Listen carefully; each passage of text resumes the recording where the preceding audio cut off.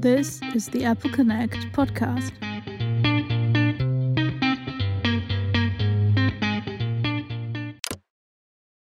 Hi, Tim. Hi, Rebecca. How are you doing? I'm doing well. How are you? I am very well myself. I just moved into my new apartment. That's super exciting. I'm quite excited about that, yeah. And I'm supposed to say hi from my mom. Okay. Hi, Mom.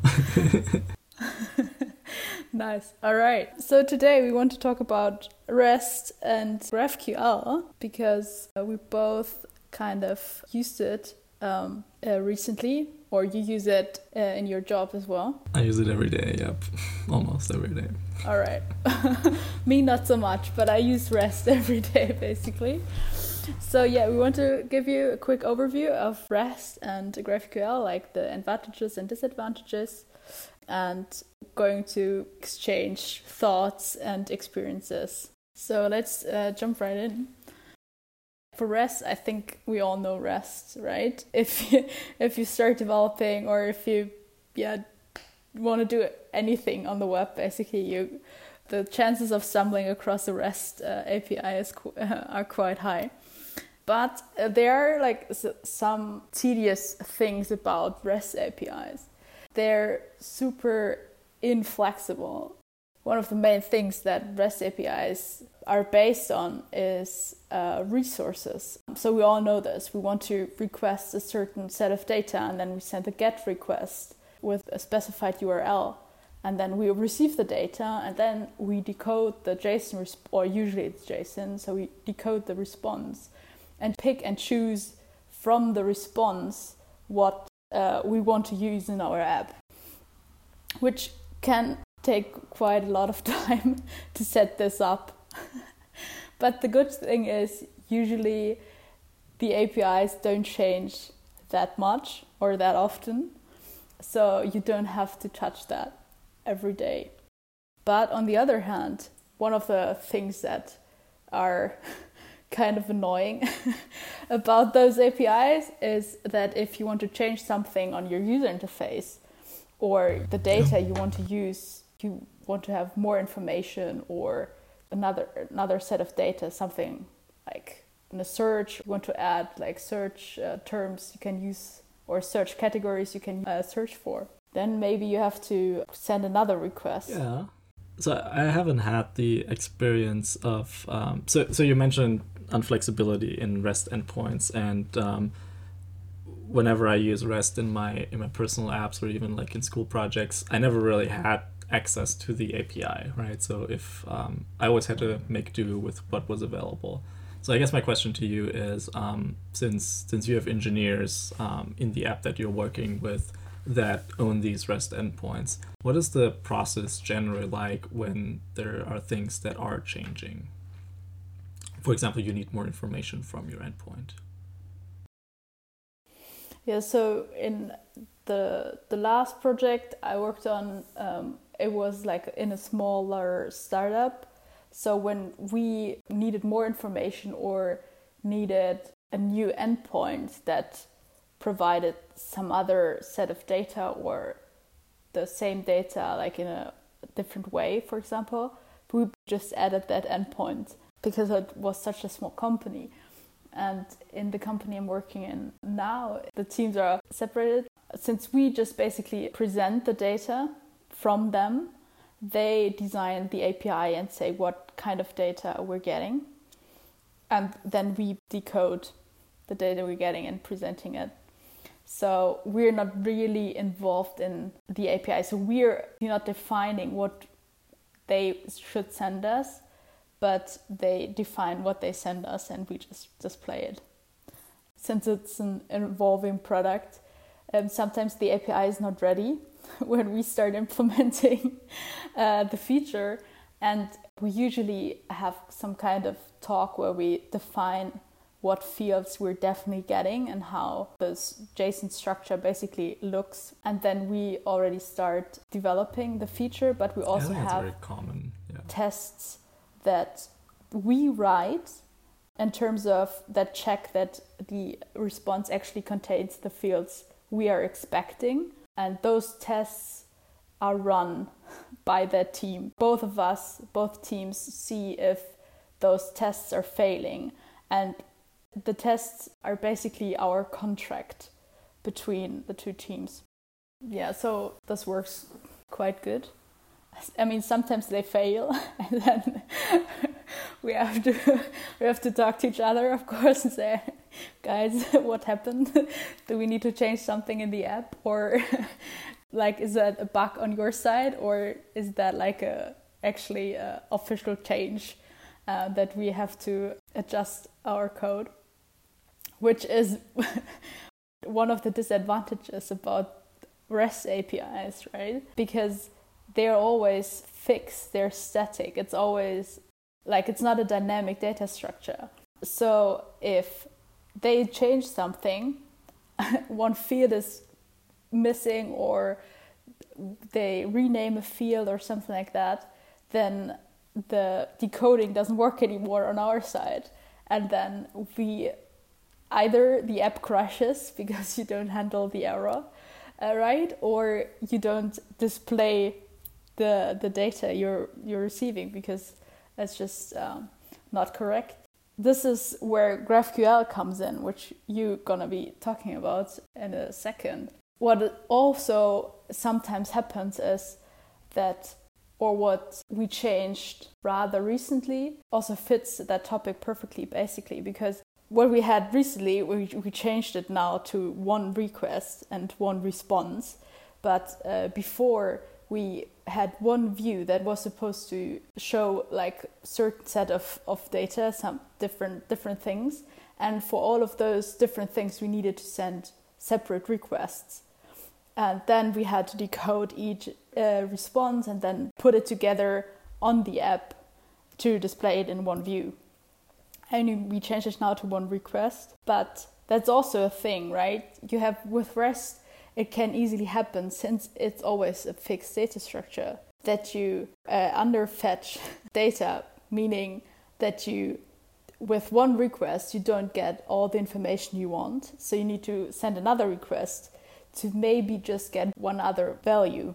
I think it also happens the other way around, right? So like you have like very little information that you want to display, and because there's one endpoint for everything, let's say like, you know, you have a web client that is displaying much more than the mobile client, but both are using the same endpoint, you fetch more than you actually want to display.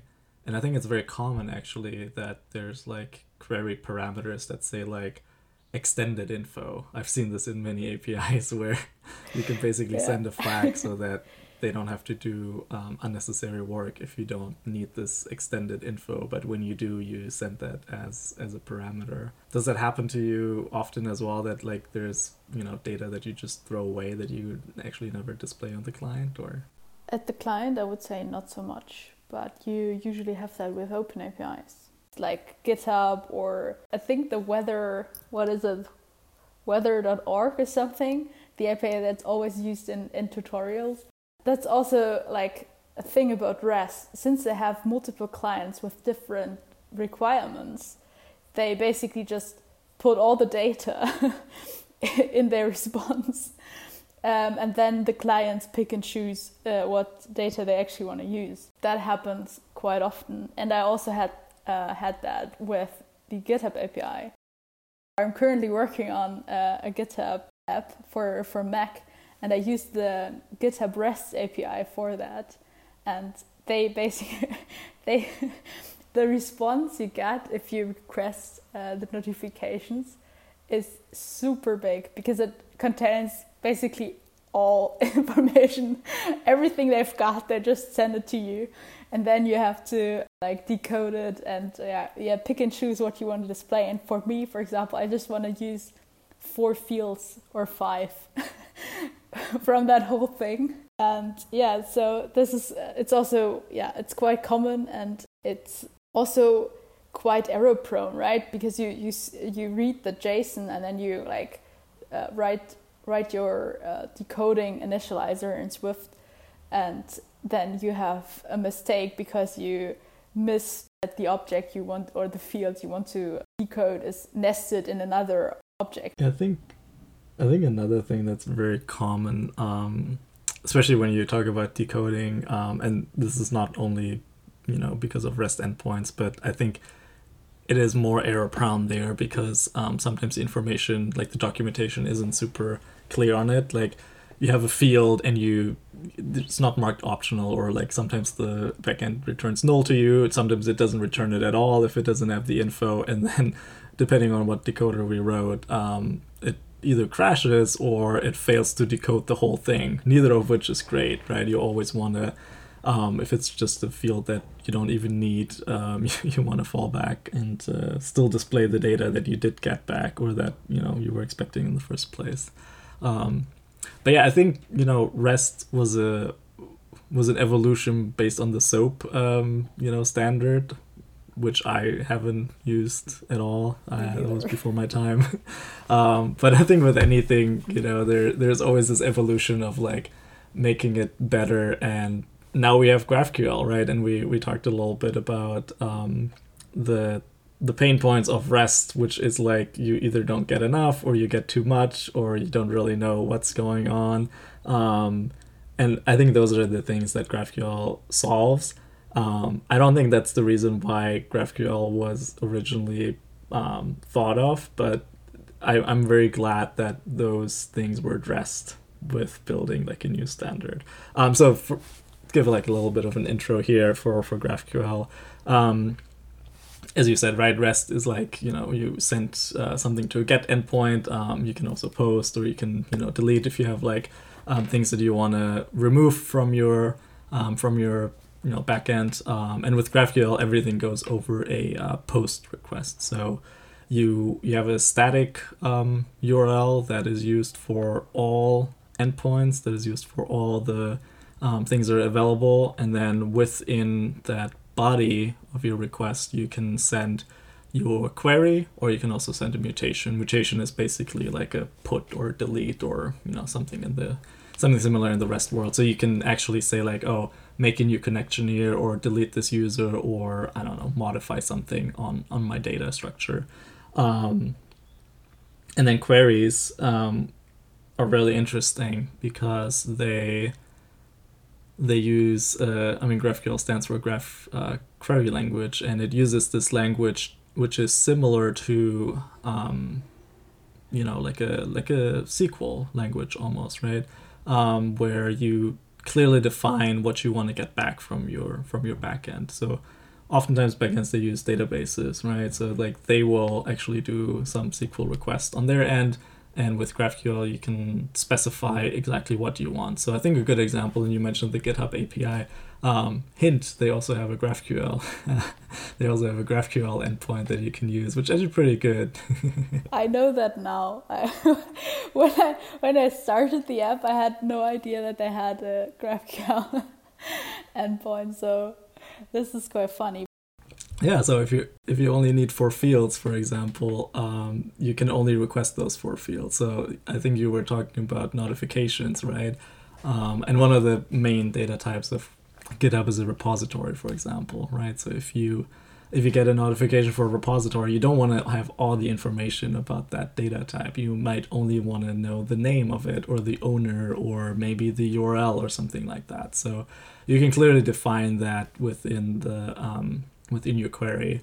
And there's a video that I will link in the show notes where a GitHub engineer is actually talking about like how they use it for their mobile app. I assume they also use what's publicly available, probably the alpha version, not the release version. But he goes over like how you can make a GraphQL request from like Swift from like their project, and get some followers on GitHub or get some users, for example.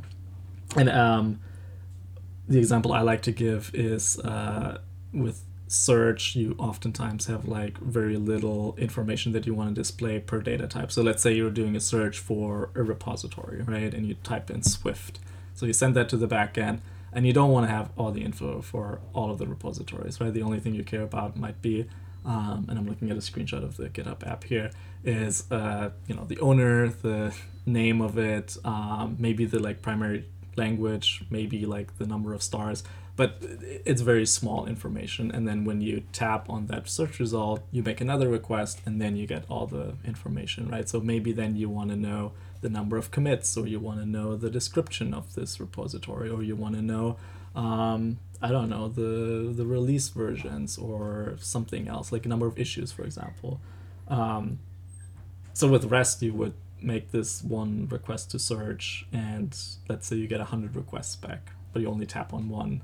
You just thrown away 99% of the info that you didn't need, right? Because you never actually tapped through to those.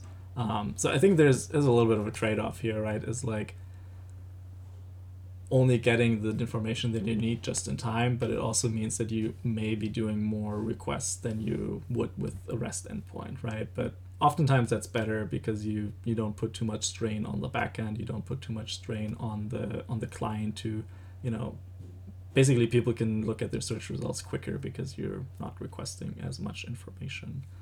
And I think... but you could, quick question, because when you said, when you search and then you just request all repositories, right? To stay with that example. And then you say, okay, for the search result itself, I just want to display the title and the owner, for example. And then if I click on one of those repositories, I want to see just 4 other fields, still the name and the owner, but also numbers of commits or whatever. But I could also just have one GraphQL request, right? That also already requests the more detailed information for each repository. And then you can still have one request. Yeah, totally. But I just wanted to add here, this is a great example where for REST API, you would have the endpoint called repositories. And then you get only a certain set of information about each repository.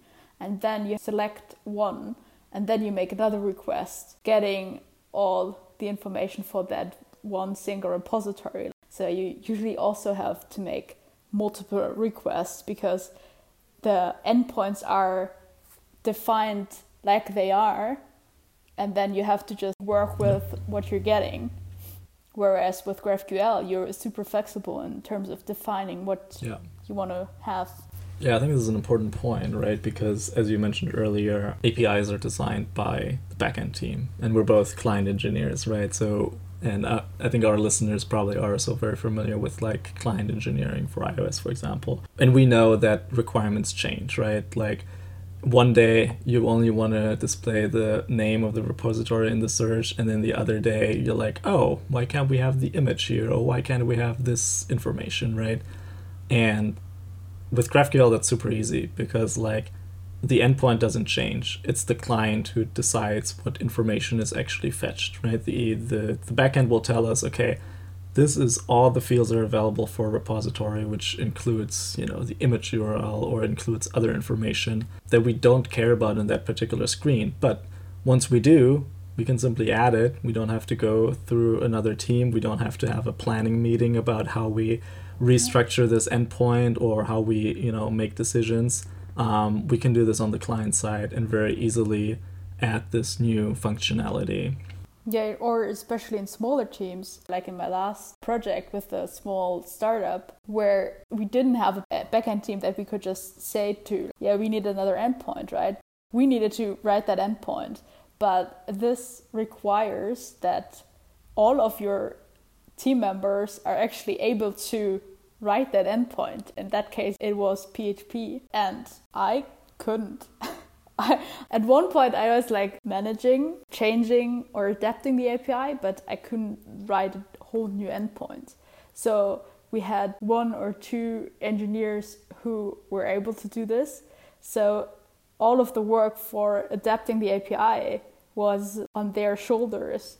And if they didn't get around to do it, the whole feature waited until they did, right? So that's also another aspect, that you don't have to have more knowledge than you actually need, you say, in iOS, and that's in our case.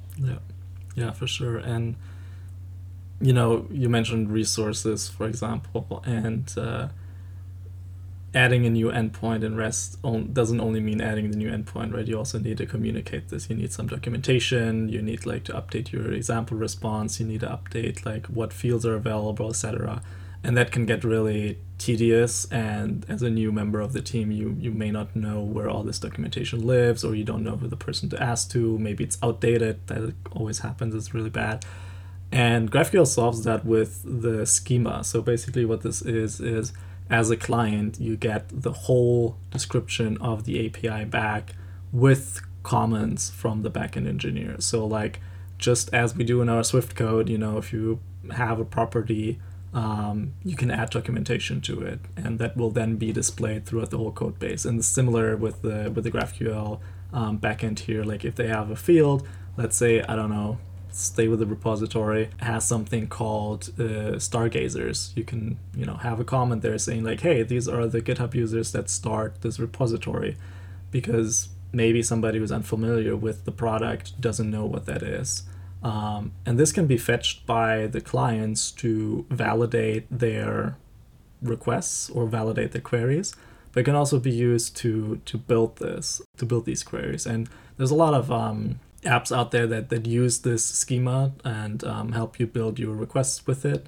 And it's a perfect place because you can step through each of the queries and see, okay, what is this returning? What does this type look like? What are the fields on this type? What are the subfields? And as the name says, GraphQL is very very circular in a way. So like, let's say you have a user that has followers, and the followers are, again, users who also have followers, and you can basically go super deep. Or if you look at like a social graph, you can also close the loop, right? Maybe like one of your followers follows you, and then you have this like circular reference. So that is kind of like how the structure of GraphQL also looks like. And we talked already about like the benefits of for the clients to request exactly what they want. And there's also another big benefit for the backend as well. So for example, repositories have contributors, and those are users, right? So the repositories are probably stored in a table, and then the users are stored in another table. But if you don't care about the actual contributor, right, you don't care about their names, you don't care about like their avatars and all that stuff, you might only care about the total number, then you can only request the total number of that list. And ideally, they wouldn't have to make, on the back end, they wouldn't have to make a request to this user table, right? They can leave that untouched, and that will help you scale because you only request and you only get what you actually need, and there's no like unnecessary work being done, which with REST, you have to make trade-offs, right? We talked about this, like either you give it and then one user, one client, they're missing this information. So you either make a new endpoint that they can use, or you add to the existing endpoint, or it's kind of hard to see like, where this information actually goes and stuff like that. And it's super easy to analyze, right? Like to analyze what kind of data is requested by each client, and then you can find fields that are never requested by anyone, right? And then you can just deprecate that, for example. Or if you have one certain set of information that is requested by all clients all the time, you can also like improve the performance based on that information, which you don't have with REST, because you just send everything and then the client use what they get. Yeah, and deprecating is a good point, right? Like on a REST endpoint, you might have a new version, or you might be able to tell your team about this, or you have to send out emails to your customers. But with the schema approach, you have that as part of the documentation, you have this as part of the field, right? So the clients know immediately that something is deprecated, and hopefully you have a replacement so that clients can start migrating to that, and then you can actually remove that field at some point. So it's a little bit more, or it's less tedious when it comes to communication. It's like it's very clearly defined. Yeah, for sure. Like, and what would you say, since you use both, how is the learning curve for using GraphQL? Because I think most of us are so used to REST that GraphQL seems super abstract when someone explains it to you. But as soon as you read one article or something, it's super straightforward, actually. And even the syntax is easier to understand. What you said with query and what was the mutation, right? Even the syntax makes more clear what you want to do. Whereas get and post, I mean get okay, and post yes, also makes sense. But I think for someone starting out, GraphQL is actually easier to understand. Yeah, that's a good point. So the first time I used GraphQL was in my senior project, and most of the APIs that we used for that was REST-based, and that's what we were used to, throughout our college career.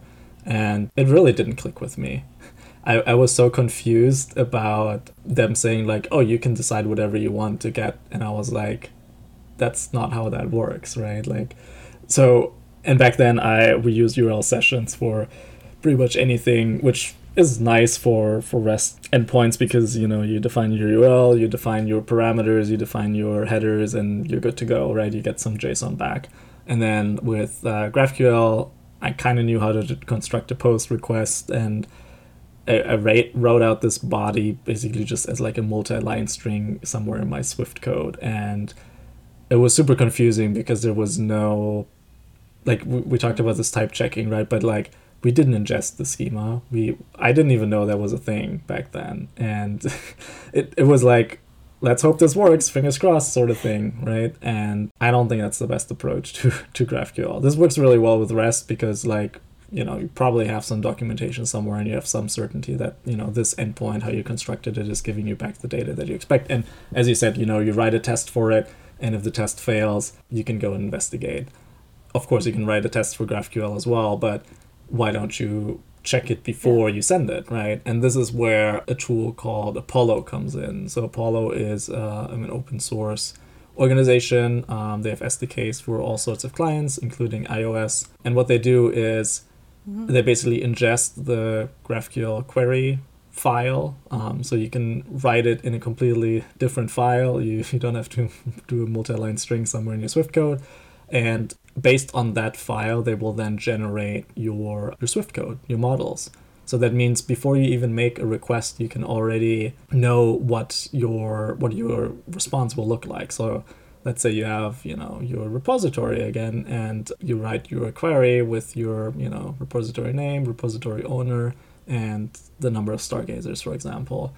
Apollo will take this and say, okay, the repository name is a string, the stargazer count is an integer, and then the owner is also a string. And looking at the schema, Apollo can tell if these are optional types or if they will always be returned, which makes it really clear to the client if we need default values or if we want to fail when this, like, I wouldn't fail if the stargazer account isn't there, but I would probably fail if the owner isn't available, right? Because then how can you identify the repo, for example?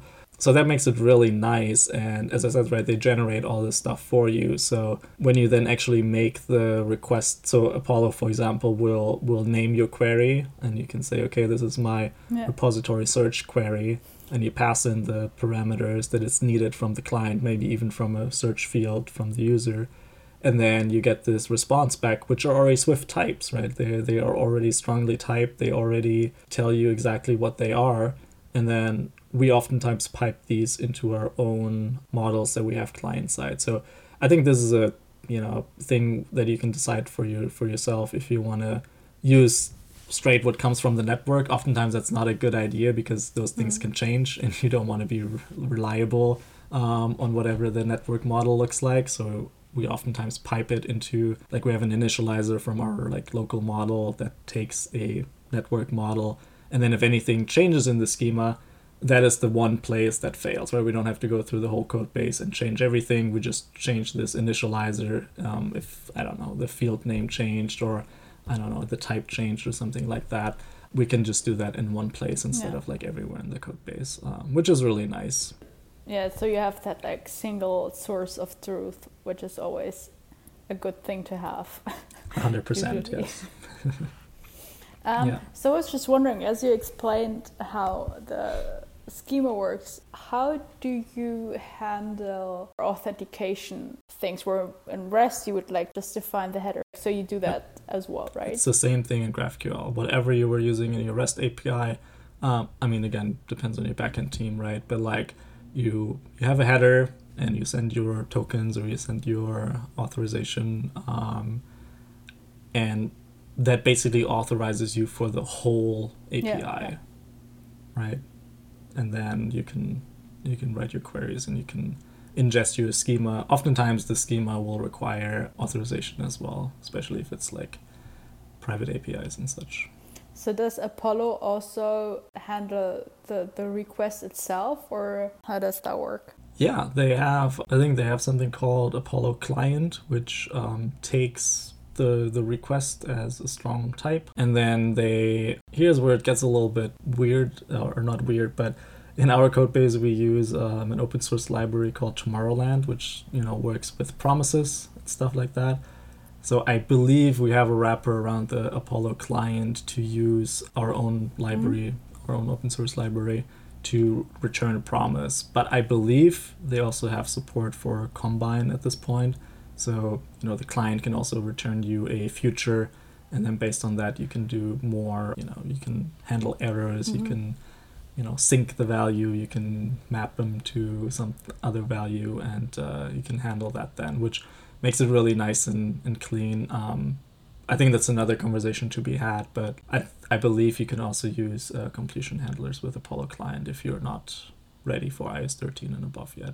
Oh, yeah, okay, cool. Like, because I was thinking about, okay, that you have Apollo and then you have Alamo Fire, and like, where does it stop with super large libraries? Yeah, that's a good point. Yeah, I feel like for REST these days, I mean, yeah, of course, Alamo Fire and those networking libraries, they do a lot for you. In my personal apps, it's very overkill. I just have a wrapper around URL session and, can make simple posts and get requests and stuff like that. With GraphQL, you could do that as well. But I think Apollo offers so much more than just the networking aspect of it, because you get that, like, auto-generating of models, you get the, ingestion of the GraphQL files and all these other things, which make it so much more appealing than just a standard networking library. Yeah, that's awesome. And it's super well maintained, right, as well? Yeah, it has a good team behind it. It's fairly new, I would say. At least I haven't heard about it 2 years ago, but they may have been around for longer than that. And they're doing a lot of stuff too. Like they're continuously improving it, and as somebody who uses it every day, I can definitely vouch for them and say, like, yes, this is a well-maintained project and has good people behind them. Okay, that's also always important, like when you maybe think about changing from REST to GraphQL. And that's also something I'm wondering, or maybe you know this or can say something about this. Does it like take a long time if a company would decide, I mean, depending on the size of the company and all of those things, of course, if a company decides like, okay, we want to use GraphQL now because our app is basically the only client, or we want to have an open API, which we want to make super accessible for all sorts of clients with all sorts of requirements. What would you say, like, is it, I mean, of course, a decision that has to be made mindfully, but like, would you say it's super hard to use GraphQL or go from REST to GraphQL? No, I wouldn't say it's super hard. I think it's with, any decision to adopt new technologies, there needs to be buy-in from multiple sources, and then, I think it's always good to have a gradual effort. I actually don't know when we started using GraphQL in our app, but I do know that we still have some REST endpoints. Like, to this day, we still are converting, so probably has been like 2 or 3 years at this point. And the hard thing, I guess, is that the REST endpoint will almost certainly look different than what the GraphQL endpoint looks like. and I'm not a back-end engineer, but it's different. The way you do parsing from your databases, or the way you ingest and export data is different, right? So we've found many subtle differences where a field was available in REST and it's not available at all in GraphQL anymore, or the field is available but it now has bugs because with any refactor, with any conversion, there can always be issues like that. So it really has to be an ongoing effort. But I guess what I wanted to say around GraphQL versus REST, from a high level, I think GraphQL fits our modern tech stacks a lot better. I think there's a lot of social media apps that are really graph based, with their data structures, that fit this model much better. It obviously has some advantages over the old API. So if you're building a new API, as you were saying, right, if you're a company that wants to build a new open API, I don't think there's much holding you back with going with GraphQL if you're starting from scratch, for example. I think it will be a few years until it will be widely adopted by all companies or all clients out there. But I believe in 5 or 10 years, we can have the conversation about GraphQL versus the next thing, sort of thing, right? Similar how people talked about REST versus SOAP back in the day. There will always be something new, or there will always be the next thing. And I believe for this one, GraphQL is the next thing, and it's here to stay for a while because it has clear advantages over the old implementation. Yeah, that's the thing. When REST came around, it solved a certain set of problems, and for that time it was a good solution, right? But now everything evolves, so now GraphQL has the potential to become the new standard. And then of course, since GraphQL isn't perfect as well, there will be some other thing that fits the requirements of the time better. Okay, cool. Is there anything you want to add to in regards to GraphQL? Something I didn't ask. Yeah, I have this, I think I mentioned it in a previous episode, but I have this new app which helps client developers, use GraphQL. You might know Postman, which a lot of us use for, testing out our REST APIs and endpoints, and aptly I named my app GraphMan, which allows you to write queries and mutations against your APIs, and test those out in a playground environment. This is very big with the GraphQL community. There, almost every API has an online hosted instance of a playground where you can go to a website and try it out. I think even in the REST days, there were often websites that had a little playground integrated into their documentation. And this is an app that runs natively. I built it with SwiftUI mostly. Some elements in there have had to be backported. But yeah, it was something that I was looking for. As so often we solve our own problems as developers. Yeah. And I'll put a link in the show notes. It's available now in the Mac App Store, and people can go ahead and purchase that from there. Yeah, that's super, super cool. And I think not even if you use it for your job, for example, or something like that, but if you just want to give it a go, have a play around, you can use the app. So it's super cool that you built that and provided that for us. So I guess the beta test was successful. Yeah, I had a few people try it out, and glad to have it on the store now. Super cool. All right, to wrap the main topic up, we will put, as Tim already said, some links to different videos or articles or Tim's app in the show notes, so you can get a deeper look into GraphQL and REST and what are the differences.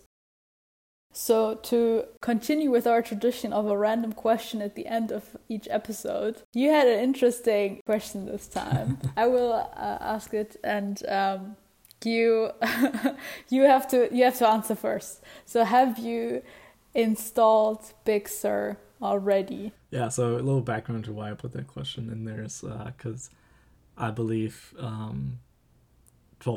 Xcode 12.5 is in beta right now, and it requires Big Sur. So I feel like a lot of iOS developers will have to upgrade once that launches publicly. So I took the plunge on my personal machine and I installed it.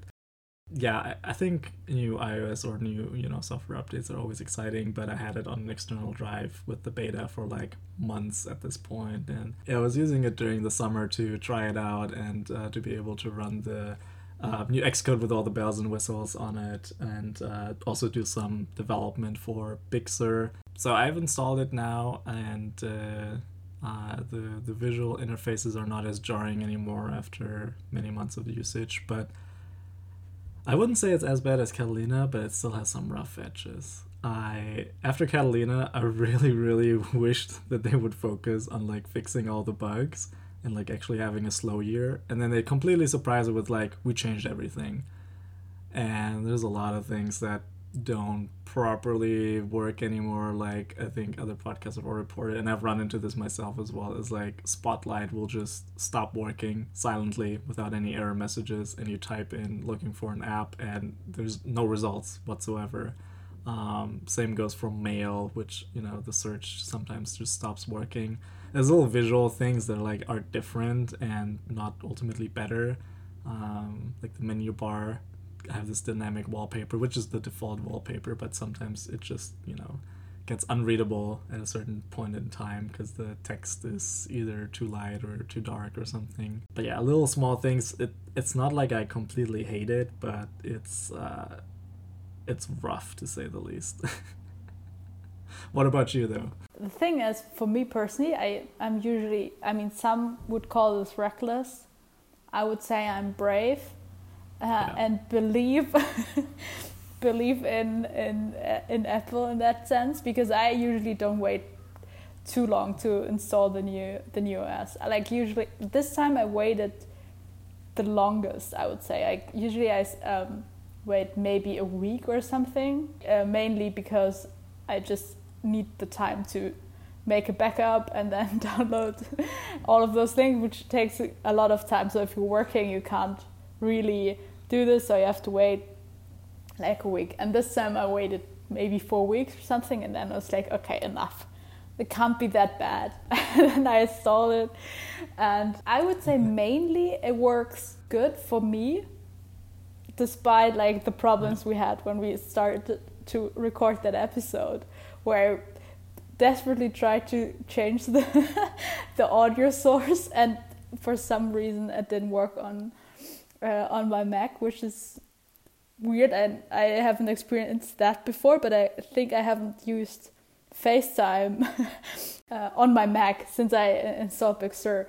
For me, there were smaller things I noticed. For example, I haven't noticed that Spotlight crashes, but for me, my work computer, it crashed quite a bunch of times in the last 2 months, I would say. I'm not sure what's happening.